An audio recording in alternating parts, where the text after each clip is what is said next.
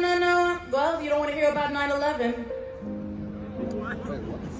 Everyone has a something weird that they were scared of as a kid story. For me, after sleeping in the same wooden twin bed for years, one night when I was about 4, I convinced myself that one of the knots in the wood on the headboard looked like the face of a tiny alien. So I cried obnoxiously for attention to wake up my dad, who went and got some tape to put over it so it wouldn't scare me anymore and I could go back to sleep.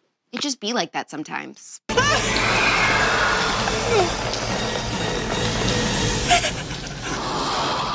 I'm Alex Clark, and this is Poplitics, the first and only daily pop culture show without the leftist propaganda. I ain't too proud to beg, so I am begging you to subscribe to this channel and thumbs up this episode because I work for a nonprofit, and there is not a real marketing budget for my shows. I am solely responsible for growing it myself. Finally, some tea from Chris Harrison about the most dramatic exit in Bachelor history, his own. Ghislaine Maxwell's an absolute kook. Her new persona in jail is the most self-unaware thing I've ever heard of. Anna Kendrick has a super disturbing story about her experience with the fertility industry and a feel-good story with What's Good Wednesday. Come on, Editor Charlie, we're ripping farts and breaking hearts today. We? Who's we? There is no we. Sometimes for fun, I think of a random celebrity and then I try to picture what they would be like in bed or passing gas for no legal reason. And Chris Harrison is one of those people that I just can't picture doing either. He's like a sim. I can only imagine him haunting the grounds of the Bachelor Mansion, and if he tries to escape, the game just starts over and he's back in cocktail hour. It used to be such a good show. Don't let her go. Bring her home.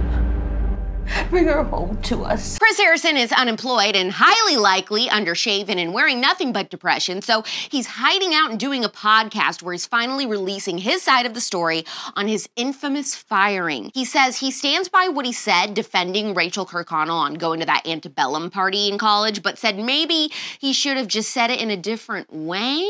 He said that Nick Viall was gunning for his job like a shark in the water.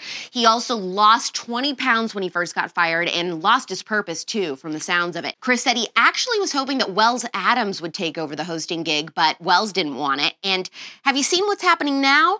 Ratings, he said, have dropped 50 to 60%. Now I wonder if they ever offered Chris the job back, if he'd take it. I'm blindsided, actually. Now, it shocked me when I first heard this, and I thought, surely ABC would offer Chris Harrison the job back, but no. Instead, they've gone ahead, they've announced the next Bachelorette, and it disturbs me to say it, but it is Ghislaine Maxwell. Unfortunately, they've started filming, and instead of her just being the Bachelorette, she just started, finding young women around the community and just locked them up in a basement door of the mansion, but anyway. What? No, here's the song. And a pixie-haired chick who was up to no good started making trouble in the neighborhood. She sold a couple of teens and her mom got scared and said, "You're going to jail to teach etiquette classes and you're going to become an inspiration for women everywhere."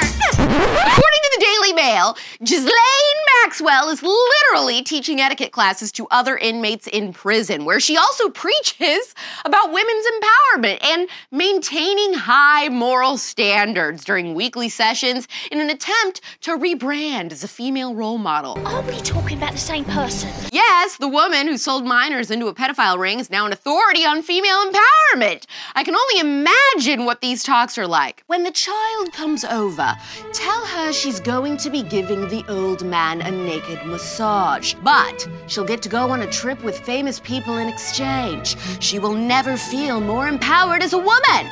Oh, and make sure you put your napkin in your lap, dear. Human trafficking. Jelaine is holding these classes twice a week for up to 40 inmates. The Daily Mail says the course teaches the 3 principles of etiquette: blow, focusing on respect, consideration, and honesty. 3 characteristics Ghislaine showed to none of the victims. So, what are your credentials? Anna Kendrick says she made a huge life mistake. She created embryos with a toxic ex she's no longer with. Anna Kendrick was on Dax Shepard's podcast, Armchair Expert, and said that she was ready to start a family with this toxic ex-boyfriend until she found out he had feelings for another woman. They had actually created embryos together before breaking up, and they had been together for 6 years. She said when she'd try to ask him if he was cheating, he'd scream at her until she was curled up in a ball crying on the floor, just like a super emotionally abusive relationship. This is an absolute nightmare scenario, like the worst possible thing that could happen. I cannot imagine going through that. Like, you truly just cannot trust anyone. And I know that things like this can still happen after you're married and have kids, but look, if it is possible for you, get married first before going the kids route. That is pretty clear from this story. You mad at your computer? I type with purpose. All right, ready to hear something that will make your heart happy? It's time to see what's good. What's good? NFL player Damar Hamlin has gone home to Buffalo from the hospital after experiencing sudden cardiac arrest on the field. He tweeted, "Watching the world come together around me on Sunday was truly an amazing feeling. The same love you all have shown me is the same love that I plan to put back into the world and more, bigger than football." Here's Damar on his Ring camera coming home. My brother? Is that my brother? Damar's 4-year, $3.64 million contract with the Bills contains terms that mean he'd be paid less if he is on injured reserve. Well, he was placed on injured reserve this week, but the Bills worked out an agreement with the NFL to pay him fully, according to Ian Rappaport, a national insider for the NFL Network. An absolute miracle that he's alive, and I am just praying that the NFL will give their players all extensive testing to check their hearts, whatever else in their health, although I know that that's going to be a shot in the dark, pun intended. I cannot wait to see, though, what Damar does now that he has this second lease on life. Truly awesome. I'll feed him lots of old shrimp and coffee, and it should make him need to puke when the coffee gets riled up. At least I really hope so. All right, man.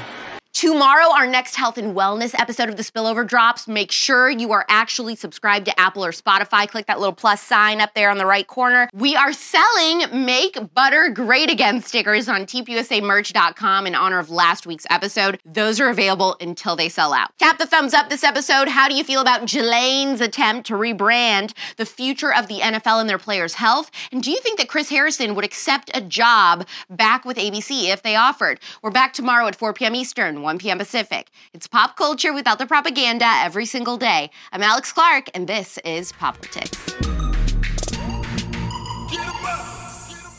Hopefully you found the conservatee scalding today. Don't forget, if you want to get the full Politics experience, to follow us on Instagram at Politics, where you can see all the fun clips. You can find me on Instagram too, at RealAlexClark. Love you, mean it. Bye.